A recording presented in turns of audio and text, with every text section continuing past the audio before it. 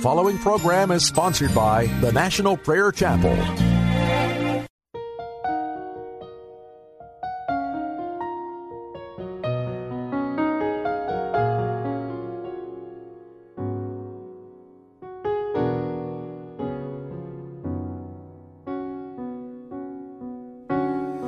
King of my life, I crown thee now.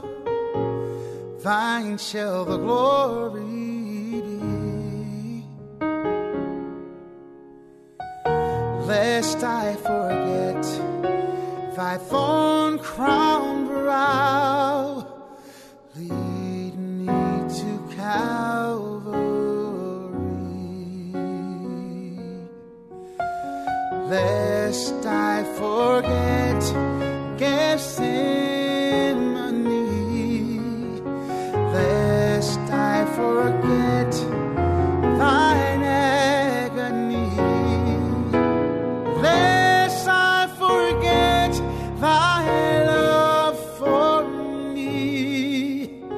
Lead me to Calvary.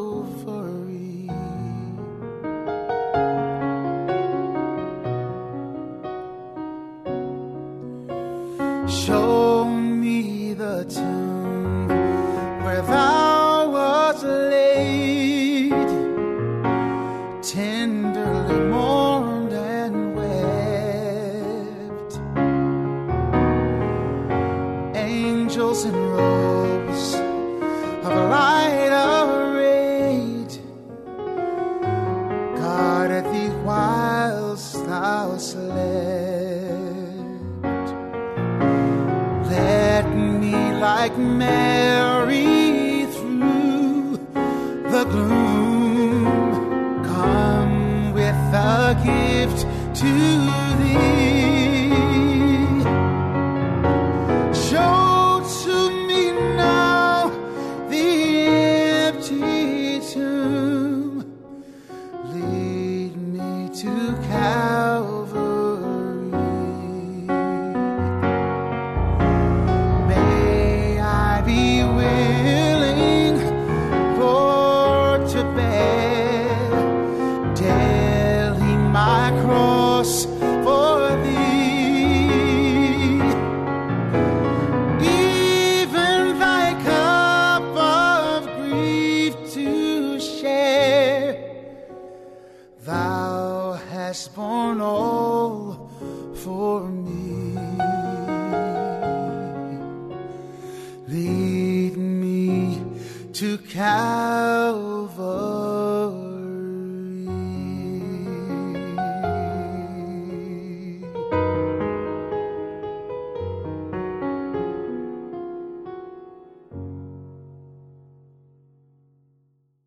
The first work. Almighty God, as we come now, would you make me clean before you? That your Spirit, Almighty God, could flow in this house tonight and accomplish all that you desire. Lord, we've separated ourselves from our daily activities, from our work, from our pleasure, to come into your presence in your house. Would you meet us now? In the name of Jesus, I pray. Amen. The first work is repentance. I share with you a story tonight that will open this up for our hearts so that we can understand this first work of repentance.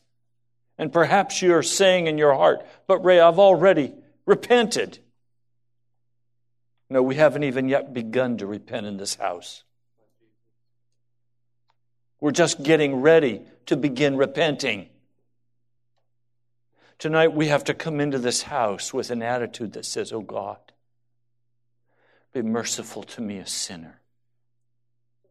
The church for 15 years has been building. Men and women have been maturing in the gospel. They have been listening to the teaching of the apostles as they recount for them story after story about Jesus and the teaching of Jesus. They have seen incredible miracles of healing. They've watched the power of God move with mighty, mighty force for healing, for repentance. They've watched as God has even taken the life of those who would play with Him. And now the fist of persecution comes down on the church. Christians never do well in times of peace. They get fat and happy. They become self-consumed. They come up with all kinds of dreaming stories to entertain one another. You know, like I was taken up into heaven, and there I saw Elijah, and I saw Moses, and I saw. And you should listen to me because I'm the great one. And when I speak, you should listen to me because I have authority. That always happens in the body of Christ during peacetime.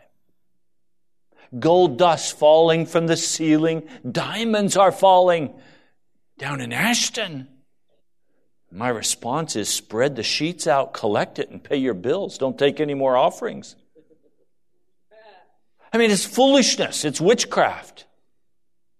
This is always a part of what happens during peacetime. But when the fist of persecution comes down on the church, it's cleansed, it's washed.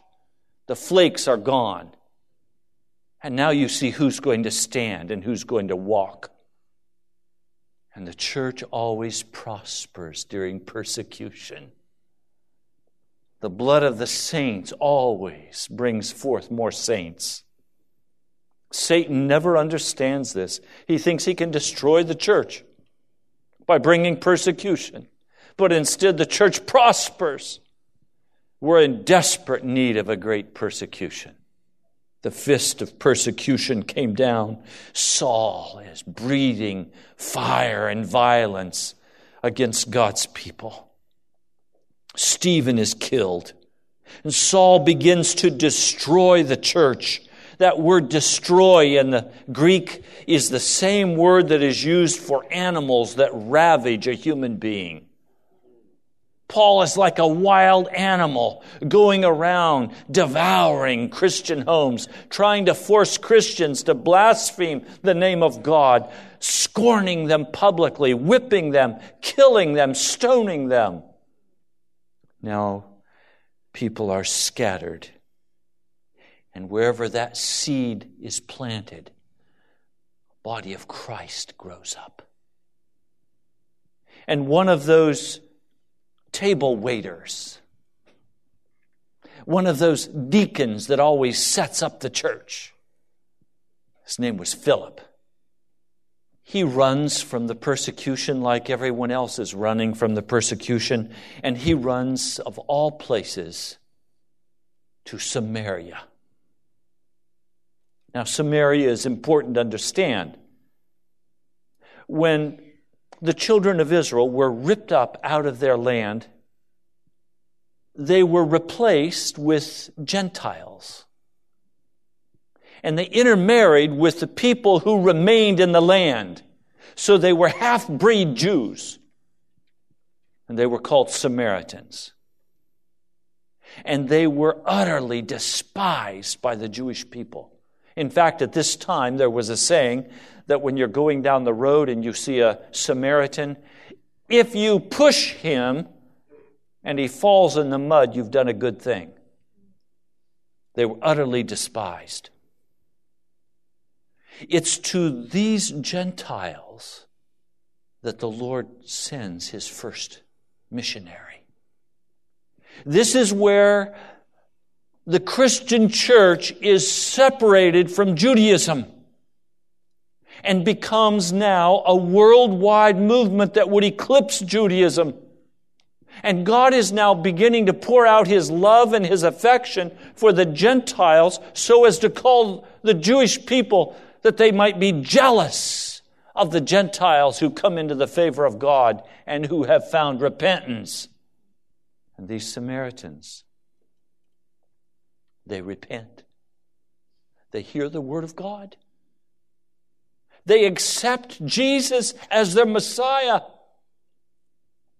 Now, word gets back to Jerusalem that evil spirits are coming out of many people with shrieks, that paralytics are being healed, that cripples are rising up off the bed, that Parkinson's disease is being totally healed. The whole city is filled with great joy. Oh, would I like to see Washington, D.C. filled with great joy because of the poured out power of the Holy Spirit and people who call themselves Christian. Great joy. Now, there's a man by the name of Simon. He had practiced sorcery. He was a magi. Now, magi's, you recognize, are in the story of Jesus. And the early magi's constantly sought knowledge about astronomy and about medicine and about science. They were not in the occult and they were not demonic. They were men who sought wisdom. And when Jesus came, the pearl of wisdom was what they sought. But through the years, this began to change, and the Magi began to be taken over by the demonic, occultic background, particularly out of Babylon and out of Egypt. And as this occult began to arise, they began to use their knowledge of astronomy to predict the future. And they called it astrology. They began to practice the magic arts from Egypt. Now, as they did this, Simon Magus found great power and great popularity. He was known as the Great One. The Greeks called the God of the Jews the Great One. In other words, they were saying his power comes from the God of the Jews because he was no doubt Jewish. He believed the message about Jesus and he was baptized. In other words, he became a believer. Now, something of great interest begins to happen in Jerusalem, where everybody is now underground. They all meet together and they decide that Peter and John should go as missionaries to help Philip in Samaria. Now that sounds okay, but it's strange. Let me tell you what's strange about it. Everyone says that Peter is the Pope. Peter is the man in authority. If Peter had been the man in authority, he would have sent his emissaries. But instead, he was sent. There was no pecking order in the New Testament church. The apostles gained their authority because they served. The apostles had authority because the Holy Spirit could use them to do signs and wonders. But it's also clear that the Holy Spirit did not do signs and wonders just through the apostles. Also did signs and wonders through the table waiter. Now, we've said this many times, but I have to keep coming back to it. In the New Testament church, there is no pecking order. There are only various gifts. And these gifts are functions, not positions. There is no such thing as the position of an apostle. There is the function of an apostle. That's vital for you to understand as we delve deeper into the New Testament church. The whole issue of pastors and laymen, meaning the uneducated, is totally non-biblical. In the Scripture, layman means any person of God who has received the gifting of the Holy Spirit.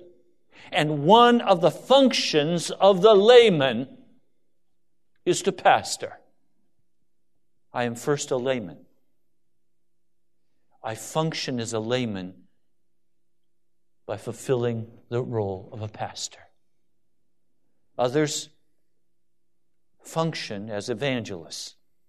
Others function as apostles. Others function as keepers of the finances. In other words, there are different functions, but there's just one Spirit. There are different gifts, but there's just one Spirit. And so let's not shine the light back into the Scriptures and interpret it through our own wicked Western understandings. Let's understand what the Scripture is saying for itself. It's saying now that the church met together. And it was a decision of the church to send Peter and John. Jesus was the one who started this, remember? He said, go 2 by 2. And so now they're being sent 2 by 2. Watch what happens now. Verse 14, Acts, the 8th chapter, verse 14. When the apostles in Jerusalem heard that Samaria had accepted the word of God, they sent Peter and John to them. When they arrived, they prayed for them that they might receive the Holy Spirit. Now let's be real clear about this. There has been a great deal of confusion over this passage of Scripture. They have already received the gift of salvation. Therefore, they have already received that first deposit of the Holy Ghost. You cannot enter into salvation and not receive the gift of the Holy Ghost. It is very clear here that there is a second gifting of the Holy Spirit that is unto signs and wonders. There is a second gifting of the Spirit that comes sometimes by the laying on of hands and sometimes by the arbitrary decision of the Spirit, as happened at Pentecost. Who laid hands on them at Pentecost? The Holy Spirit did, with tongues of fire. When Peter was called to the home of the Gentile military man, as he's speaking, Cornelius and his family and his friends received the gift of the Holy Spirit. That was not the gift unto salvation. That was the gift of signs and wonders. So let's be clear. There is a gifting of the Holy Spirit, and this is the gifting that the National Prayer Chapel is crying out for. And this is the gifting we will not be satisfied until we have received it. Because it is this gifting that provides the work of evangelism. It is this gifting, not the strategies of the human flesh. It is the gifting of the Holy Spirit that gives our utterance the sharp cutting edge that brings conviction. Without this Holy Spirit, you're going to spend your whole life trying to dig one sinner out of the mud. And as soon as you get him out and get him washed up, he'll run back and jump back in the mud. It says a pig always returns to its wallow. It's the power of the Holy Spirit that changes us. And then there's that second empowering that delivers immense authority and dunamis or dynamite power to break the bondages of sin. All of us here have received, I pray, the first deposit of the Holy Spirit unto salvation. Now we're waiting and praying and doing the work of God as we prepare for the poured out power of the Holy Spirit. They prayed for them that they might receive the Holy Spirit. Verse 16, because the Holy Spirit had not yet come upon any of them. They had simply been baptized into the name of the Lord Jesus. Then Peter and John placed their hands on them, and they received the Holy Spirit. I suspect that the laying on of hands here had more to do with Peter and John than the need of the Holy Spirit for them to lay hands on. And I suspect what this was about was a breaking in Peter and John of the prejudice against the Samaritans. You did not even want to touch a Samaritan. They were unclean, half-breeds. And so now Peter and John come and lay their hands on them and feel the rush of God's power as he says, these Gentiles are mine. These Gentiles are mine. Simon saw that the Spirit was given at the laying on of the apostles' hands, and he offered them money for the power to do signs and wonders. He already had a bag full of tricks, and he said, here's my chance to buy an even more powerful trick. Peter responds, verse 20, may your money perish with you, because you thought you could buy the gift of God with money. You have no part or share in this ministry. Wait a minute, what's he saying? You have no part. That word part in the Greek is reserved to speak about birthright privileges. So he is saying to this man, you have no birthright to this power. You have no heritage that says you should receive this as an inheritance. And then he says, or share in this ministry. That word share is always used in the Scripture to speak about a military battle where you have gone out, the enemy has been ravaged, and all of the booty has been brought back, and then by casting lots, each soldier gets his share. And Peter is saying, you didn't go to battle. You have not done the battle, so none of the booty belongs to you. Here now, he's saying you don't get any inheritance in this deal. And you don't get any booty in this deal because you haven't gone to battle. Now, what I want you to do is read the context with me once again of this passage. What is he speaking about? And you'll discover he is not speaking to this man about having no inheritance as a Christian. He is not speaking here about this man being a Gentile, unbelieving, lost man. He is saying, you have not done the necessary battle to receive the booty of the gifting of the Holy Ghost. You see, there is only the gift of Jesus to be received for salvation. But the gifting of the Holy Spirit is a whole nother matter. There is a battle that has to be fought to receive the gift of the Holy Ghost. To be able to inherit the gifting of the Spirit, there are some things you have to take care of, without which you will walk around with the knowledge and the principles of being a Christian, but you will have absolutely no power, no authority. Men will listen to you and cast aside what you say, and there will be no tears, no repentance, no confession. Because you have no part in this. You have no booty in this. You have no inheritance in this.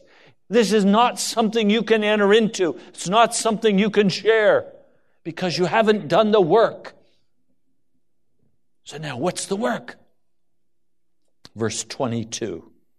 Repent of this wickedness. And the wickedness is that his heart is not right before God. How many Christians have hearts that are not right before God?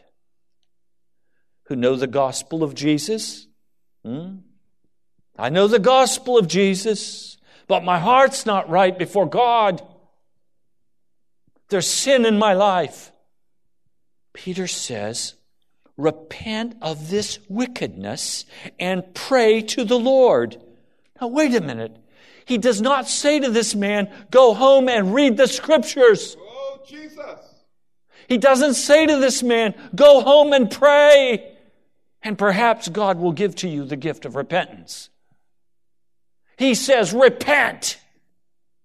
And if you refuse to repent, you have no share in the Holy Spirit. You have no inheritance of the Holy Ghost. You can't be a part of the work of God. If you want to be a part of the work of God, repent, he says. This is This is a tough, straight word to our hearts that says, repent. Don't let this condition continue to exist in your heart between you and God. Get it dealt with. Now, let me share the scary part of this. This is Peter, the disciple of Jesus, who has earned the right and fought the battle and has become an apostle and is filled with the Holy Ghost. Listen to what he says. Repent of this wickedness, then pray. After you've repented, then pray. Perhaps he will forgive you. Now, please hear me. God is under no obligation to forgive you just because you say, I'm sorry. We've gotten the wrong conception. We have thought at any time we desire, we could simply come to God and we could say, I'm sorry, I'll stop doing that. Now send me your presence and your power.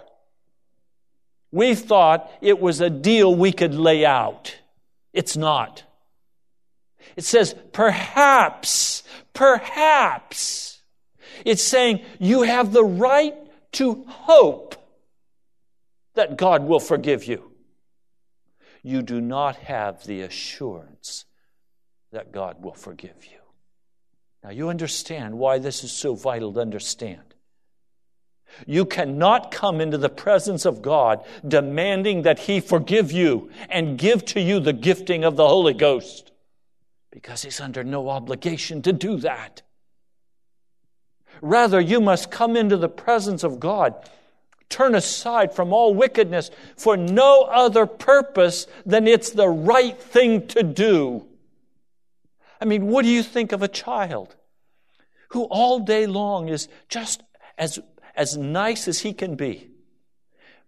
Wonderfully friendly, wonderfully obedient. And then as you come in to give this child a hug and a kiss goodnight and to pray with this child, the child says, now, Mama, may I have my piece of candy? I've been good all day. What? You've been good for a piece of candy? Not because it's the right thing to do. You did it because you wanted something. Not because you loved me. You see, we can't come into the presence of God and say, now, look, I've been good all day, Jesus. And if you don't give me my candy tomorrow, I'm going to be bad. You can't treat God that way. You can't come into the presence of God and demand your rights. You have no rights except to go to hell. The only right you have is to go to hell. You've sinned against Almighty God. You've turned your back on Him. Every day you've acted in ways that have brought dishonor to His name. You have no rights. You've been sold in sin to go to hell. If God chooses to save you, it is only His grace and His mercy. It is not obligation. God has no obligation to save you. You have no deal with God. It is only if He chooses in His mercy to forgive you. So He says, repent of this wickedness. Repent of this wickedness. Not because you're going to get the gift of the Holy Ghost. Repent of this wickedness because if you don't, you're going to go to hell for sure. Go as a supplicant, humble before God, and lay your heart out before the Father, and let Him judge whether you're safe or not to spend eternity with the Lord God of heaven. I have said before the Lord, Lord God, look at my heart. Lord, look carefully at my heart. And if you know in your great wisdom that I will defile heaven in any manner, don't bring me into that place. I can't imagine anything worse than being taken to heaven and then defiling that place once more like the devil. Now I know in my heart that's exactly what I'd do. Take me to heaven And I'm going to say, how do I get some power here? How do I become somebody here? Somebody's got a bigger house than me. Somebody's got more favor of God than I've got. How do I get it? How do I get God to pay attention to me? You know, some of you, it's interesting when I talk with some of you. You're interested in talking with me as long as I'm talking about you. But the moment the topic switches to something other than you, you get bored. Oh, I have to go, Pastor Ray. How safe do you think you are to go to heaven? Totally consumed with your own agenda. Totally consumed with your own feelings. Totally consumed with your own desires. You think you're safe to go to heaven? Not a chance. If you get to heaven, you know how you're going to get there? It's called grace. Because you didn't deserve it. And I don't deserve it either. I'm never going to be able to stand up in heaven and lift my hands up and say, hey, everybody, listen up now. I did a good job down there on earth. I deserve to be here. Not going to happen. I'm not going to be in heaven because I deserve to be there. If I get to heaven, and I pray I get there, it's going to be by grace and grace alone. So when I come to the Lord, and I lay before Him as I have today and I do every day, and I ask Him to deal with the sin and the corruption and the bitterness of my heart, I say, oh God, is there a chance You'll forgive me? Will You forgive me? Will You forgive me? And I stay on my face until He tells me whether or not He's forgiven me. Sometimes it's been 30, 60, 90, a year. For some sin in my heart, it's been several years of constantly struggling, saying, oh God, look at this sin in my heart. And then I think I've gained the victory. Up it pops again. I go back in the prayer closet and I say, oh God, I thought we had this settled. And here I am. Oh God, that's why You didn't just quickly come and say, yes, Ray, I forgive you. No, He wants to do a deep work on our hearts. He wants the very root of that thing pulled out. God is not in this for cheap grace. God is not in this to smooth over and put a clean robe of righteousness around a filthy heart. You think God's going to cover up your filth with a perfect robe of righteousness? This lie that's so popular that says, oh, God looks down and He sees Jesus. He doesn't see you. That's not what Jesus says. Jesus says, I'm the judge. And I'm the one who's going to decide whether you go in or not. And I'm not looking at myself. I'm looking at you. I'm taking notes on you. The Scripture describes it as a magnifying glass, a microscope zeroed in on your heart, and He's examining you. And as you confess your sin, He's saying, perhaps I'll forgive. Let's see. Is this going to be a continual rebellion in your heart? We're going to be saved or lost not on one day's action. We're going to be saved or lost not on 1 second of indiscretion or 1 second of obedience.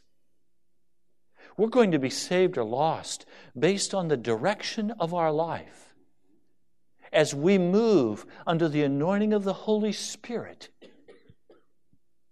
He's not going to look at one action. He's going to look at this history of my life. How have I walked this thing out? Am I safe to take into the heavenly realm? By His grace. You remember, He came upon Saul and changed him into a new man. And that new man went back to the pig pen. Solomon had a heart. Oh, I'm going to follow God.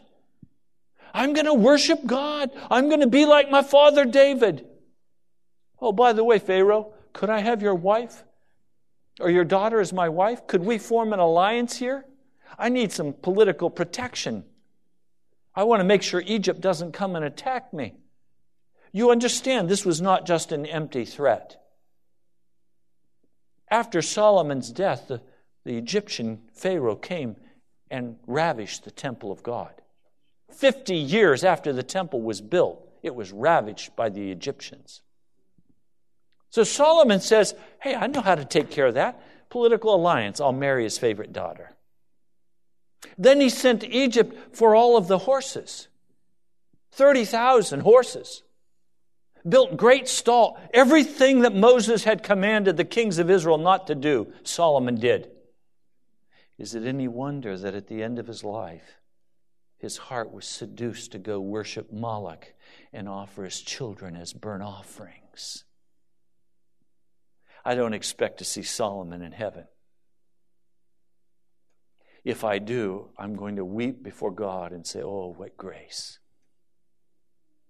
Oh, what grace. What grace. The command is to repent. To repent means to turn aside from that course of action and to walk that way no longer. Not to get a piece of candy, but because it's the right thing to do. Because we are ordered by God to do it. And as we walk in that repentance, as we surrender to the Lord God of heaven, as we walk under that yoke that Jesus said was easy and light, as we walk under that yoke, as we walk with Jesus Christ, He trains us in holiness. He disciplines us in holiness. We can't just say, hey, I'm thirsty, I'm out of here for a while. No, you're yoked. You can't get out of the yoke that quick. It takes a long time to get yoked up with Jesus, and it takes a long time to get unyoked. We've said it in a number of different ways. The gate of heaven swings open slowly. Praise God, the gate of heaven swings closed slowly. Oh, I'm hungry. I'm tired. I think I'm going to head back to the barn for a feast. No, you can't. You're yoked in. You're not pulling the heavy weight. Jesus is pulling the heavy weight, but you're yoked in. You don't just bail out when you don't feel good. You don't just throw off being a Christian and say, today I'm not going to be a Christian. Today I'm going to be mine. When you do that, you feel what's called the goad. You know what the goad is? The goad is a long stick with a sharp iron point on the end. And when the ox start going the wrong way or they start dallying, the driver jabs them with the steel point. Remember the Lord said to Saul, it's hard to fight against the goads, isn't it? Hard to fight against the goads. Yes, they're sharp. And they poke. And they draw blood. Now watch. He is saying this, and now he reveals the heart of it in verse 23. With prophetic insight, Peter says, for I see that you are full of gall. Gall is created in the liver. It's an orange substance, liquid. It is the most bitter thing known to man. It is used by the body. Gall. Bitterness. He is saying, I see that you are full of bitterness. Bitterness only comes from one place. Not getting my own way. When I can't have my own way, I get angry and I get bitter. Bitterness is a byproduct of selfishness. I want my way. If I can't have my way, bile will rise in my throat. And out of the bile that rises in my throat, I'm going to speak curses against you. He's saying, I have seen your heart, and it is full of bile. It is full of gall. It's full of bitterness. Now, what shall I do when My sweetheart isn't so sweet. What shall I do when she has one of those days? Nothing seems to go right for her. And obviously it's my fault. What do I do? Well, the gall of bitterness can rise up in my heart, and I can begin to spread that around. I can begin to feel like a victim. I can begin to feel like, God, why'd you give me this woman? Why do I have this woman in my life? I can begin to feel like, you could have given me a sweet wife. Somebody who's going to do what I want. Okay, I'll just put up with her.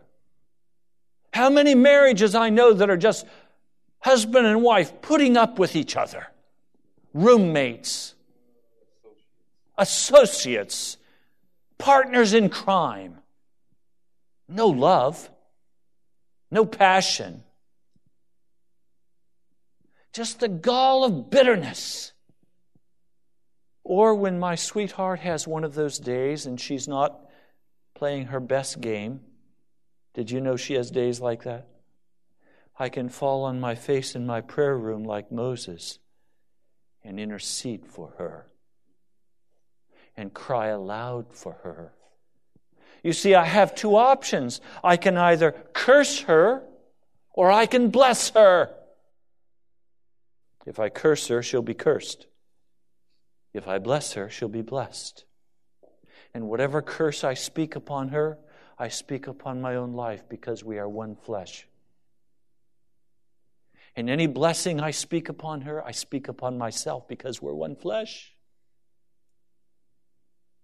So when she won't do it my way, do I say it's the highway? If you're not going to do it my way, I'm just going to leave. I'm out of here. I'll see you tonight. Most of my life, I've been a leaver. Things get tough, I'll say my piece and I'm out of there. Not with very nice words either. I can't do that anymore. I can't walk that way anymore. Instead, I've got to grab my scriptures and keep my mouth shut and get into the prayer closet and begin to cry out to the Lord and say, Lord God, the enemy is coming against me and my marriage. And if you don't come and stand between us, we're going to say things we don't want to say. And we're going to act in ways we don't want to act. Lord, would you come and stand between us? Jan and I have made a vow that the devil can't get between us by the name of Jesus. We've made a vow that when one of us is having a bad day, the other one's going to be praying and covering. We've made a vow that our heart will be lifted up to Jesus and not up to bitterness. You have to decide that before the fight comes. You can't wait until the passion of battle is between you. You have to see the war coming and get out of it and get to the prayer closet now. And gentlemen, you've also got to take another position. My sweetheart is right. I'm not going to argue with her. I'm going to pray for her. Because if we use our position as heads of household to crush, we destroy. So I can't come down on Jan and say, and expect her the next moment to put her arms around me and say, you're so sweet. I love you. No, that's not how harmony comes in the house. Harmony comes in the house when one of us or both of us is willing to get in the prayer closet and cry aloud to the Lord until that gall of bitterness has been washed out with the sweetness of the Lord's Spirit, until we have the assurance of His forgiveness. Now you notice there is a second sin that is spoken of. I see that you are first full of bitterness or full of gall. And secondly, I see that you are captive to sin. Captive to sin. In other words, you're imprisoned. Tonight, some of you are imprisoned in your sin. He's saying, repent of that sin. He's not saying, go read your scriptures. He's not saying, go pray. He's saying, repent of that sin. Name it. Be specific. Lay it out. Look at it in cold blood. Say, do I love you, sin, or do I hate you? Now you're ready to pray. Now you're ready for the power of the Holy Spirit to come and minister to your heart. I shared quickly in closing one passage of Scripture in Romans, the 8th chapter, the 13th verse. Romans 8:13. For if you live according to the sinful nature, you will die. That is spoken to people who are Christians. If you call yourself a Christian, you've received the first deposit of the Holy Ghost, and you walk according to the sinful nature, you will die. But if by the Spirit you put to death the misdeeds of the body, you will live. So Paul is saying, if you will take concrete and specific action to deal with those things that rise up in your heart as sin, that separate you from Jesus, that separate you from your husband or from your wife, that separate you from your mom or dad, that separate you from whoever it is, if you will deal with that specific sin, you will bring it before the Lord. You will, by the power of the Spirit, break that thing. You'll remove the bondage. Then you will live. Because those who are led by the Spirit of God are sons of God. Oh, now wait a minute. Remember, Peter said you will have no inheritance. No inheritance in the Spirit. No part of the booty of the battle, because you have not done the battle of repentance yet. He's saying, if by the Spirit you put to death the misdeeds of the body, you will live, because those who are led by the Spirit of God are sons of God. That means you now have the right to receive from God the inheritance of sonship. Romans 8:15. Romans 8:15. For you did not receive a spirit that makes you a slave again to fear. In other words, there is a spirit upon us of fear when we're walking in sin and we begin to see the sin for what it is. We then are called to a spirit of fear before God, because perhaps He'll forgive us, but perhaps He won't. You did not receive a spirit that makes you a slave again to fear, but you received the Spirit of sonship, and by Him we cry, Daddy, Father. The Spirit Himself testifies with our spirit that we are God's children. Now my question to you tonight is, does your spirit testify that you are a son or daughter of the Lord God of heaven? Or does your spirit testify that you're walking in darkness before God, and that you are sinning against Him, and that you are captive in the bile of gall or bitterness, that you're captive in the bondage of sin?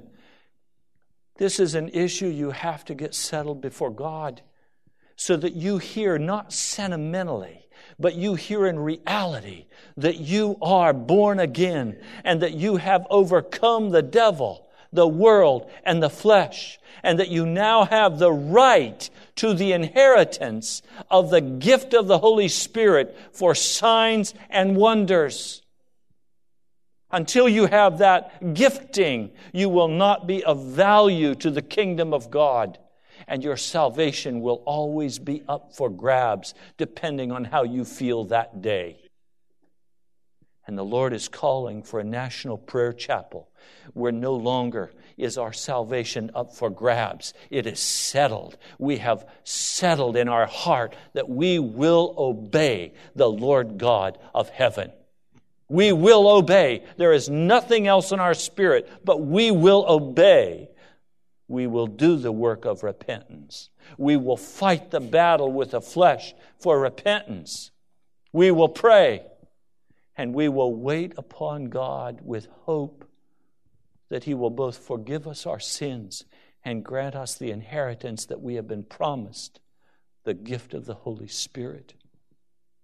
The Spirit Himself testifies, verse 16, with our spirit that we are God's children. Now, if we are children, then we are heirs, heirs of God and co-heirs with Christ, if indeed we share in His suffering, in order that we may also share in His glory. You are not going to receive the gift of the Holy Spirit if you have not entered into the war with your sin and suffered the breaking of the power of sin in your life. If you come with arrogance before God and you confess some little sin and you say, thank you, now I'm forgiven. Now God, give me my piece of candy. You will never receive the anointing power of the Holy Ghost. You're going to have to do the work of the battle with sin. You're going to have to look at your misdeeds and get them straightened out by the power of the Spirit. You're going to have to cry aloud to God until you have the assurance in your heart that you now have a right to the Holy Spirit. And now we begin to pray differently. By faith, we take hold of the promise of the gifting of the Holy Spirit. And now by faith, with cries of victory, we wait for the pouring out of the power of the Holy Ghost. This is where this whole church has to come to, walking in victory and in power, like the 120 before the pouring out of the Holy Spirit. The Holy Spirit came after the church assembled and spent time in victorious prayer with all sin put away, washed and clean before God. They had done the work. There was no bile of bitterness in them. There was no self-centeredness in them. There was no anger and malice in their heart. They were one in Christ, and they were crying aloud, give us now the inheritance that you have promised us.